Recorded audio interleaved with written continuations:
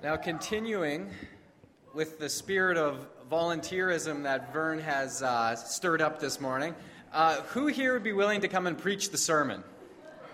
I'll even leave my notes here for you. It'll be fine. Anyone? Any takers on that? Okay, I was just checking. I thought I'd keep it going, but it is so wonderful to be here this morning and wonderful to see the participation in our worship this morning. Thank you, Vern, for leading us in that. Thank you, Paul, wherever you are, for leading us in song as well.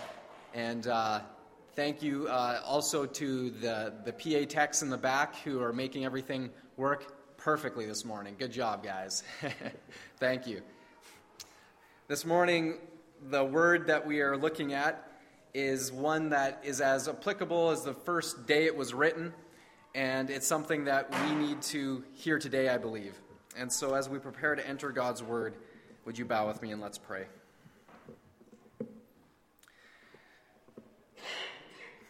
Father God, I come before you this morning in the same way that Peter looked out to you from the boat, and we see you walking on the water. That is so often how we feel, Lord. We see you doing the impossible, saying all things are possible, saying I can do the impossible, and then you say, join me, participate with me in this divine impossibility. And yet, Lord, we, in our humanness, in our weakness, we sit in the boat, and we stay in the boat because we're afraid.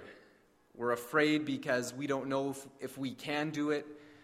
We don't know if we want to do it. And the worst case scenario, what if we drown?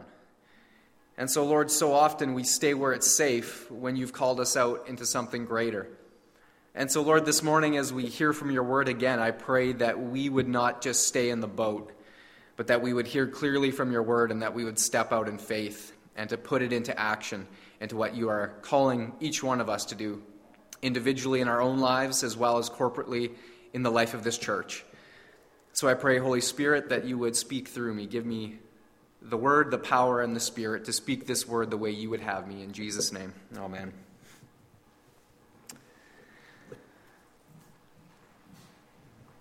We'll begin this morning with a story of a little girl. She was sitting in a confessional in a Catholic church. Probably if you've never experienced that, I have never personally experienced it, but chances are you know what I'm talking about because you've seen it in a movie or something like that, where they go in and say, bless me, Father, for I have sinned, and they confess their sins. So this is the setting, and the little girl comes into the confessional. She sits down and she says, bless me, Father, for I have sinned. What is it, my child? Came the priest's reply. Father, I have committed the sin of vanity. Twice a day I gaze at myself in the mirror, and I tell myself how beautiful I am. The priest turned, took a good long look at the girl, and then said, my dear, I have good news. This isn't a sin. It's only a terrible mistake. Now, I truly hope that never actually happened. But if it did, can you tell that this priest isn't married? That's just not something you would say. But it illustrates for us the reality this morning. It illustrates for us the reality that though there are many forms of deception, perhaps the most dangerous form of deception is self-deception. You see, it's one thing when someone deceives you. It's another thing when you deceive yourself. Now, it begs the question, why would someone ever choose to deceive themselves? You see, self-deception carries within it the implication that we sort of know what we're doing when we deceive ourselves. There is sort of a willingness of, I am going to turn a blind eye. I am going to choose to believe something rather than vetting it out. Even though there's part of me that knows this might not be true, I am going to choose to believe it. And self-deception is something that we all do in one way or another. But it begs the question, why would we ever choose to deceive ourselves? Why? Because like the girl, it's sometimes easier to believe a beautiful lie than it is to face the ugly truth. Isn't that true? We would rather believe a lie that's beautiful by all appearances, something that we would like to be true, we want it to be true, and so we tell ourselves it's true rather than face the nagging suspicion that in fact it isn't true and that the reality of what is true could be far less appealing. We would rather believe a beautiful lie than face the ugly truth. And this can happen not only in the physical realm, but in the spiritual realm as well. In his letter to the Romans, Paul described people who had done exactly this. He describes people in chapter 1 as those who have exchanged the truth of God for a lie. They've done it willfully, knowingly. They've exchanged the truth of God for a lie. And so God says, I've handed you over to it. I've handed you over to a depraved mind. And we could easily spend the rest of the morning dissecting the ways that our Canadian culture around us has done just that, exchanged the truth of God for a lie. And we could dive into all sorts of ways that we have done just that as a culture. But the Bible also points out that it's not just non-believers who do this. It's not just those in the outside who are deceiving themselves. It points out that Christians are fully capable of self-deception as well. I want you to listen to this. James chapter 1, the passage that was read for us earlier. Thank you for reading that, Rhonda. James chapter 1 and verse 22. He's speaking to Christians, and we need to remember that the context of this passage is speaking to the church. And listen what he says, verse 22. Do not merely listen to the word and so deceive yourselves. The other translation was, or fool yourselves. That's another way of saying self-deception. You're fooling yourself.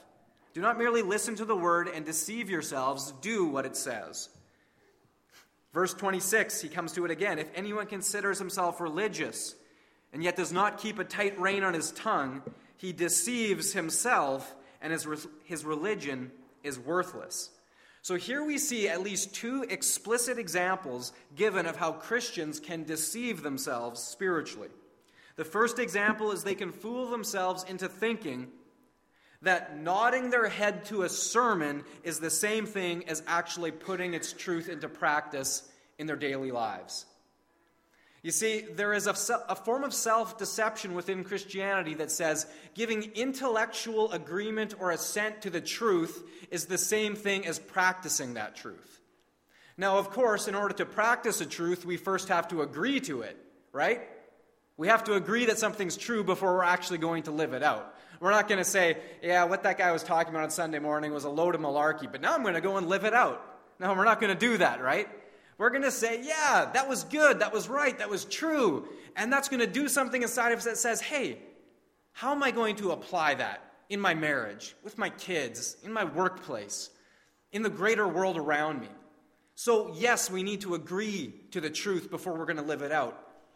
But self-deception occurs when we stop there and we say, I've agreed to the truth, therefore I'm good. And God's word would say, no, just agreeing to it is the first step, but it's not the fullness of it. We must do what it says. Verse 26, he continues.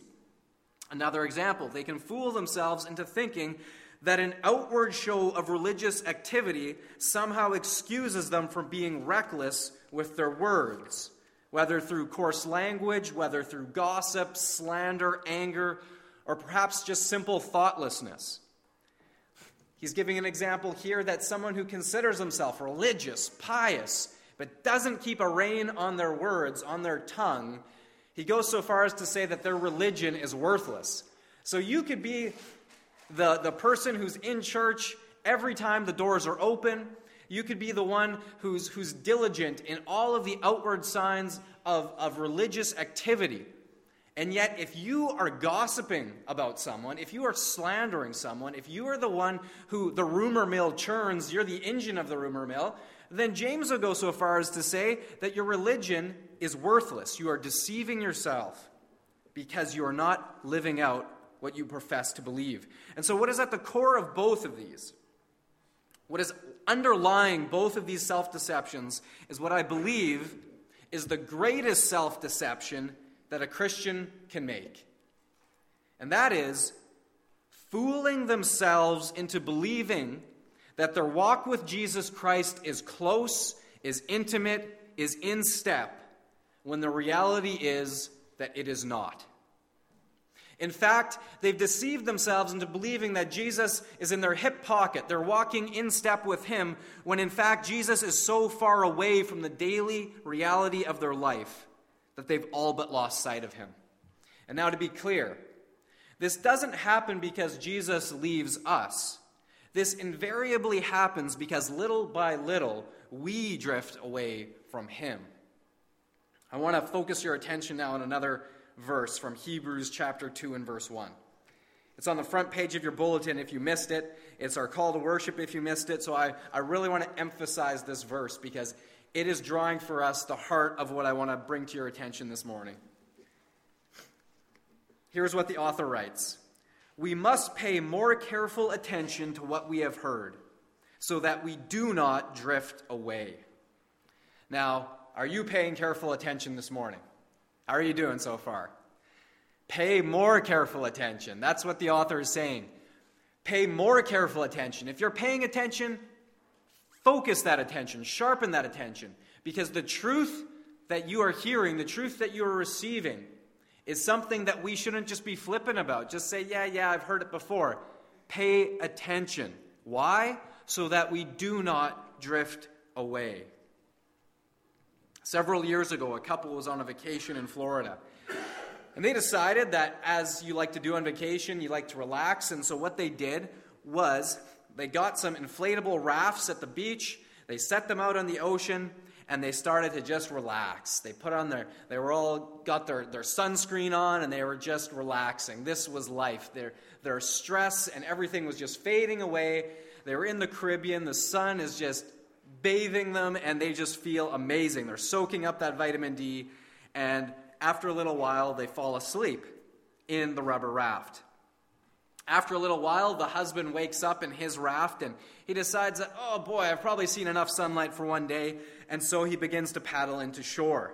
But his wife had drifted out a little bit further in her raft, and after a short time, the woman lost herself in floating along in the raft, drifting away all of her stresses, and suddenly, what she failed to realize was that a subtle undercurrent had caught up underneath her raft. Without noticing it, it was very rapidly shooting her out to sea. And there she was, relaxed, the current taking her with it, her situation becoming increasingly more dangerous moment by moment by moment, and she doesn't even realize it. By the time that she noticed what was happening, it was almost too late. When she finally saw that the shore was just in the distance, she began to scream, she panicked, she called for help, and thankfully, one of the lifeguards heard her screams. They got out in the Sea-Doo, they went out, they rescued her, and they brought her back to shore. But the whole situation was created simply because she wasn't paying attention, and she carelessly drifted into an incredibly dangerous situation. And I wonder how many people sitting in church pews this morning aren't in a similar position, just drifting along in their spiritual walk, not paying attention to how far from Jesus they've actually ended up. Hebrews chapter 2, verse 1, we must pay more careful attention to what we have heard so that we do not drift away. How many Christians have drifted to the point of losing their faith entirely because they stopped paying attention? How many here today are not where they should be in their walk with Christ because of lack of attention? Let me ask you, has there ever been a time when you were closer to Jesus, when you felt more an intimate connection, more in step with him than you are right now? When you look back on your life, was there a time where you know that you were more in step with your Lord and Savior than you are right now this moment? A time where you were more passionate for learning from him. A time where you were eager to spend time with him in prayer and study. Can you remember a time where you were eager to obey and just live your life fully, unabashedly, wholeheartedly for him? Now, this might alarm you, but if you answered yes to any one of those questions, then you are in the process of drifting. If your relationship with Christ is not where it once was, or if it is not where you know it should be, you are drifting. Now that's the bad news. But the good news is that we can catch ourselves in our drift. We can look back and pay attention before it's too late. But before we begin looking at the process of how to do that, let me ask the question, why is it that we so easily drift? Because far from preaching something in the abstract, I am preaching from personal experience. I know how incredibly easy it is to drift away from my daily walk with my Lord and Savior. It can begin with the smallest acts. It can happen in such subtle ways that weeks can go by before I realize that, whoa, wait a second, I'm halfway out to sea and my Lord is over there. It can happen so quickly. So why does it happen? Well, there are a variety of reasons why people drift away from that closer walk with Jesus. The first is this: no depth. In the parable of the sower and the seed in Matthew chapter 13, verses 5 and 6, you can turn there if you like. You don't have to. I'm going to just read a couple of the verses for you when Jesus taught that parable. Verses 5 and 6, Jesus said, "Other seeds fell on shallow soil with underlying rock. The seeds sprouted quickly, but because the soil was shallow, the plants soon wilted under the hot sun. And since they didn't have deep roots, they died." And then skipping ahead to verse 21, Jesus explains this portion of the parable, and he says that since they don't have deep roots, they don't last long. They fall away as soon as they have problems or are persecuted for believing God's word. So here we see that those who settle for a shallow relationship with Christ, those who don't have a deep root system, will never have what it takes to make it through the rough spots of life. Those times when the big waves come and we're tested and we're blown this way and that. Many Christians today have the spiritual depth of a mud puddle. And we think it's just fine to have this kind of spiritual life, but in reality, this is so far from what Jesus wants and desires of his disciples. The lack of spiritual depth will lead to nothing but a withered and anemic spiritual life that Jesus himself says won't endure. So this is one of the first reasons people drift, and no depth. The second is distractions. Verse 7, "Other seeds fell among thorns that grew up and choked out the tender plants." Jesus explains this again in verse 22.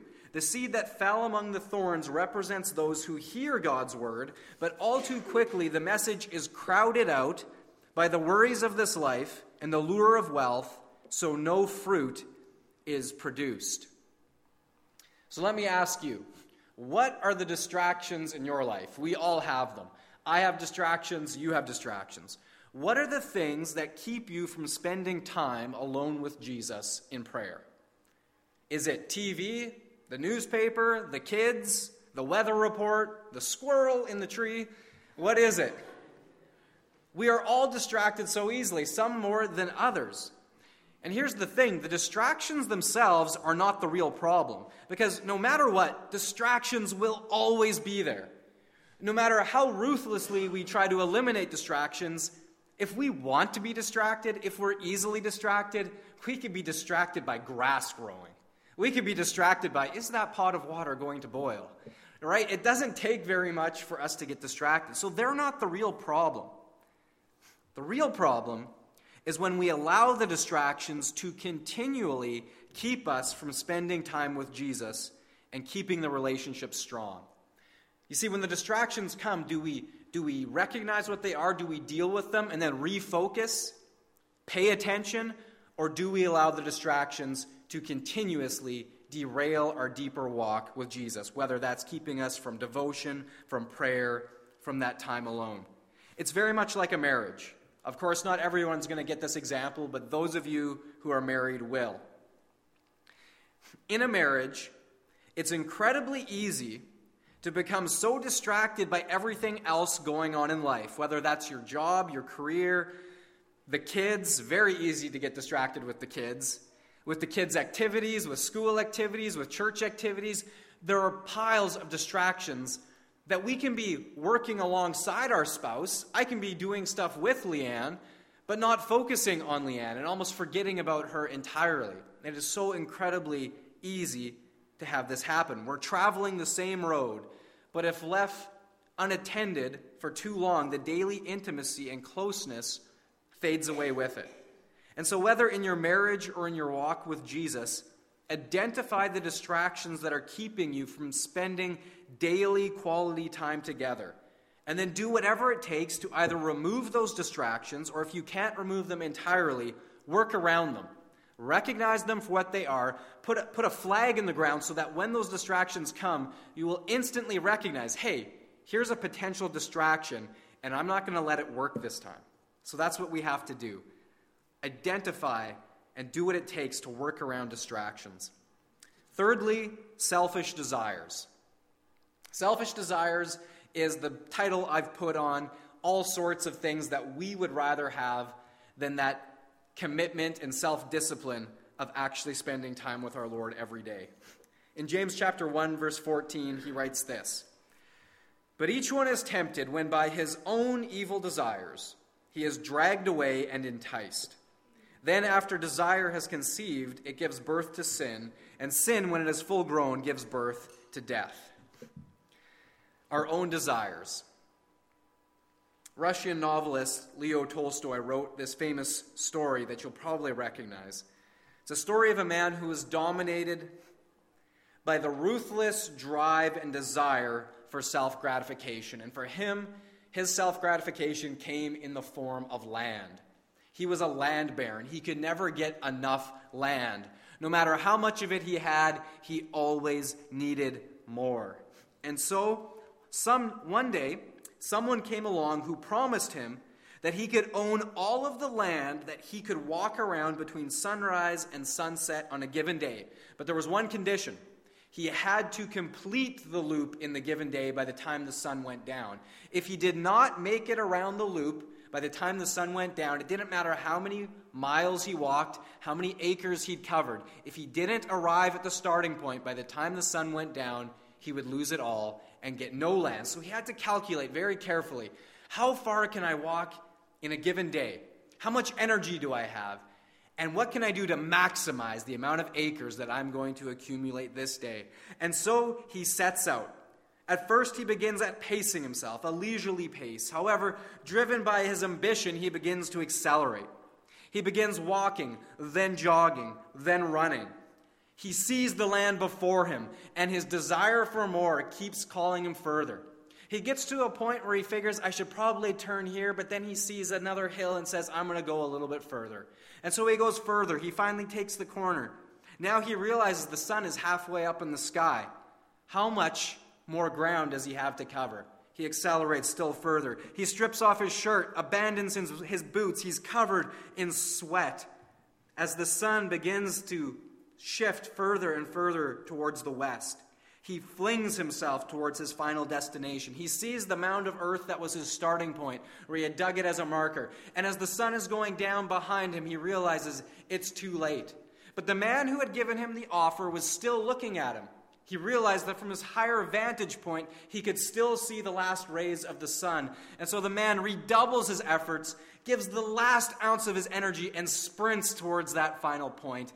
Diving across the line, he makes it just in time. The land is his. All of those acres are now under his ownership. And as he collapsed on the ground, his heart stopped beating, and he died.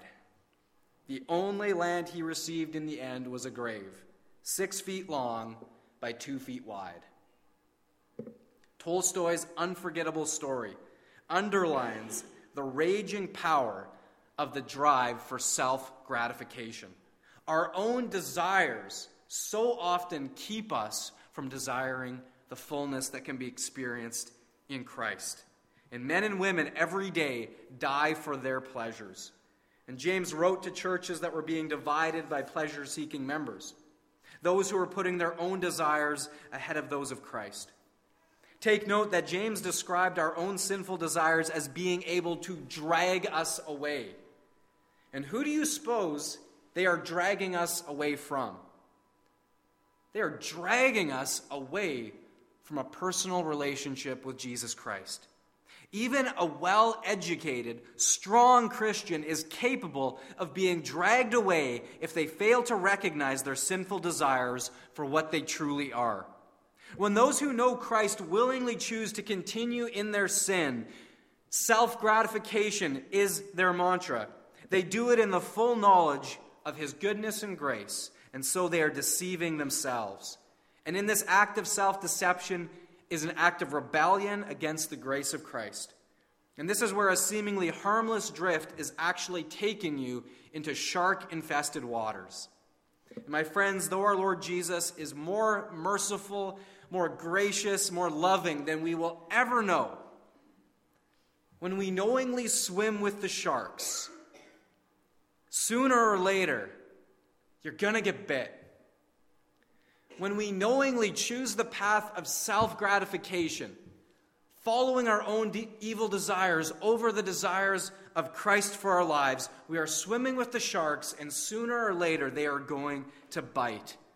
And too many Christians forget that though God's grace is greater, it truly is, it is greater than our greatest sin, there are still consequences for our actions. And we often fool ourselves into believing that we live under grace so everything is taken care of and we can live how we please. We can pursue self-gratification and God will be fine with it. But make no mistake, God is clear on this issue. He loves sinners, but he hates sin. And when he deals with our sin, he no longer calls us sinners. He calls us saints. He calls us to a higher way of living. No longer saying, yeah, I'm a sinner, I'm saved by grace, but I'm still a sinner, so I'm going to keep sinning. No, he says, when you're covered by grace, I call you a saint. Live in my kingdom like my child. Live the higher plane with a daily walk with Jesus Christ. Leave that old life behind. Be a reflection of my glory. This is what we are called to. But how can we reflect his glory if we've drifted away from his light?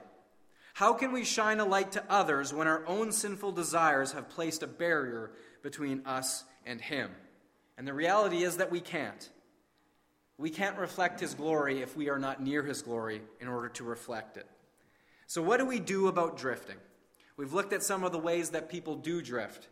And I assume that you've either thought of other people, it's probably touched on places in your life in the past where you recognize you drifted. Maybe it's hitting home right now that you recognize something in yourself, that you're seeing yourself as being in a position of drift. So what do we do about it? First, we need to recognize our position. We need to recognize. You will never be able to embrace the change of God. You will never be able to fully follow his way until you recognize your personal need for him. So don't even try faking it. Don't try adding on another layer of religious activity. That's not what this is about. Don't try faking it. Instead, focus on getting back into an honest, intimate, and humble walk with Jesus every day. This is not something that involves you and anyone else. This only involves you and Jesus. And this is all on you. How bad do you want it? How bad do you desire Jesus over your desire for the things of this world and your desire for self-gratification? You have to desire it because no one else can desire him for you. I can tell you that Jesus is beautiful. I can tell you that spending time with him is rewarding. I can tell you how wonderful it is when you know that you're in step with him and he's saying, hey, tag along with me today. I got things to show you. I got things I want to do through you and in you. It's exciting. I can tell you all of that, but I can't make you desire it. You have to desire him for yourself. That is where it begins. You have to recognize your position, and you have to desire a simple and daily walk with Jesus. Because you see, you will never be able to overcome lack of depth, distractions, or selfish desires on your own. But the good news is you don't have to. Jesus already defeated every last one of those, and he defeated Satan himself when he died on the cross and rose from the grave. So if you recognize today that you've drifted from Jesus, don't think that it's up to you to swim back to the shore. Just call out to him, and you'll find out that he's the one swimming to you. Actually, he's the one walking to you, as we saw in the video. This is the power of God. We don't have to, by our own effort, get back to him. We just need to recognize where we're at, call out, and he is the one who will do the rescuing. And just like when Jesus extended his hand to Peter, he will extend his hand to you saying, where is your faith? Trust me, follow me, and I will give you the power to walk with me every day. That's the first thing, recognize. Secondly, remember. Remember, in Revelation 2, verse 4, Jesus warned the church in Ephesus like this. He says, "You have forsaken your first love." In other words, he's saying, you have drifted away. You have forsaken your first love. You once were passionate about me. You desired me. You were walking with me, but you've forsaken it. You've drifted away. And in the verses leading up to that, he says, I know your good deeds. All of the outward signs of your religious life and activity are bang on. You're feeding the poor. You're taking care of the situations around you that you need to take care of, but you've drifted away from me. You've forsaken your first love. And then he says this, remember the height from which you have fallen. Remember. Have you drifted away from your first love with Jesus? If so, he says to you, remember. Remember the time in your life when you were captured by his beauty, when you were washed by his love and grace for the first time. Remember what that felt like. Remember when you were thrilled with a passion to obey him, and that euphoric feeling of saying, God can use someone like me? Little old me? He can use me? It's an amazing feeling. Do you remember that? Remember what Jesus has done for you, and allow that remembrance to rekindle that love in your heart again. Remember. Thirdly, repent.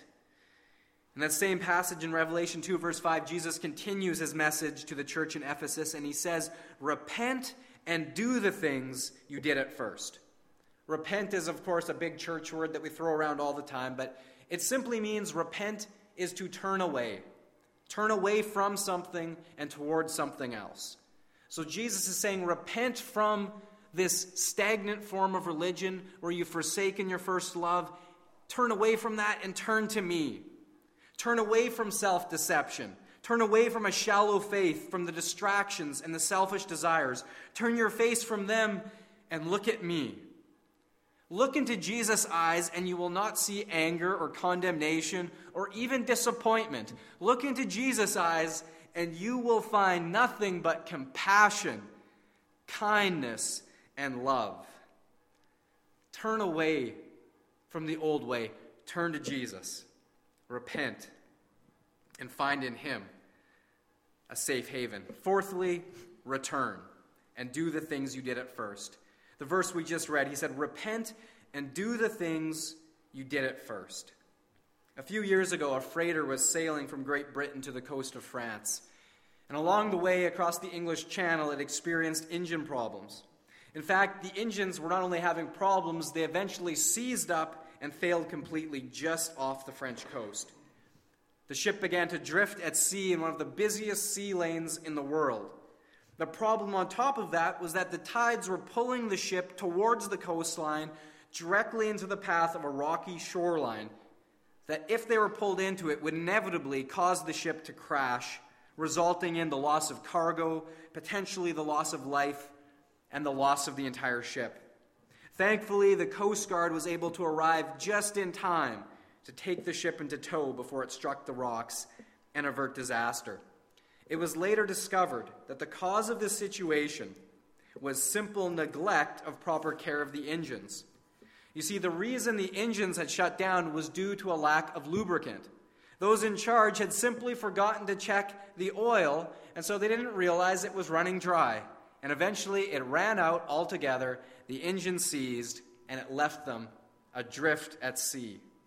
In the same way, when you or I neglect our spiritual walk for even a short time, the oil that keeps your soul, your mind, and spirit running in harmony with God and his Spirit, it eventually runs dry, and we too begin to drift away.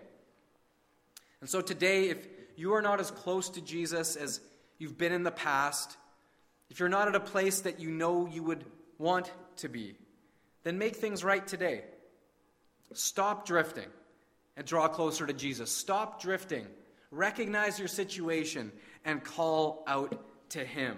Stop drifting and develop again that intimacy you long for with Christ. Return to the practices that helped you grow in the first place. Return to your daily devotions and prayer. Return to that simple awareness that Jesus is with you every moment of the day. There is not a moment that you will go through today where Jesus is not there with you. Recognize that right now. And in that moment where you're distracted or you're looking at self-gratifications, remember, he's there. There is not a moment of your life that he is not present. Do the simple things like start every day with him. If you haven't connected with Jesus by the time you've left your house, chances are it won't just happen by accident in the activities of your day. So make that a priority in your life. Make it a habit. When you get up in the morning, sometime before you leave the house, have a daily time in prayer.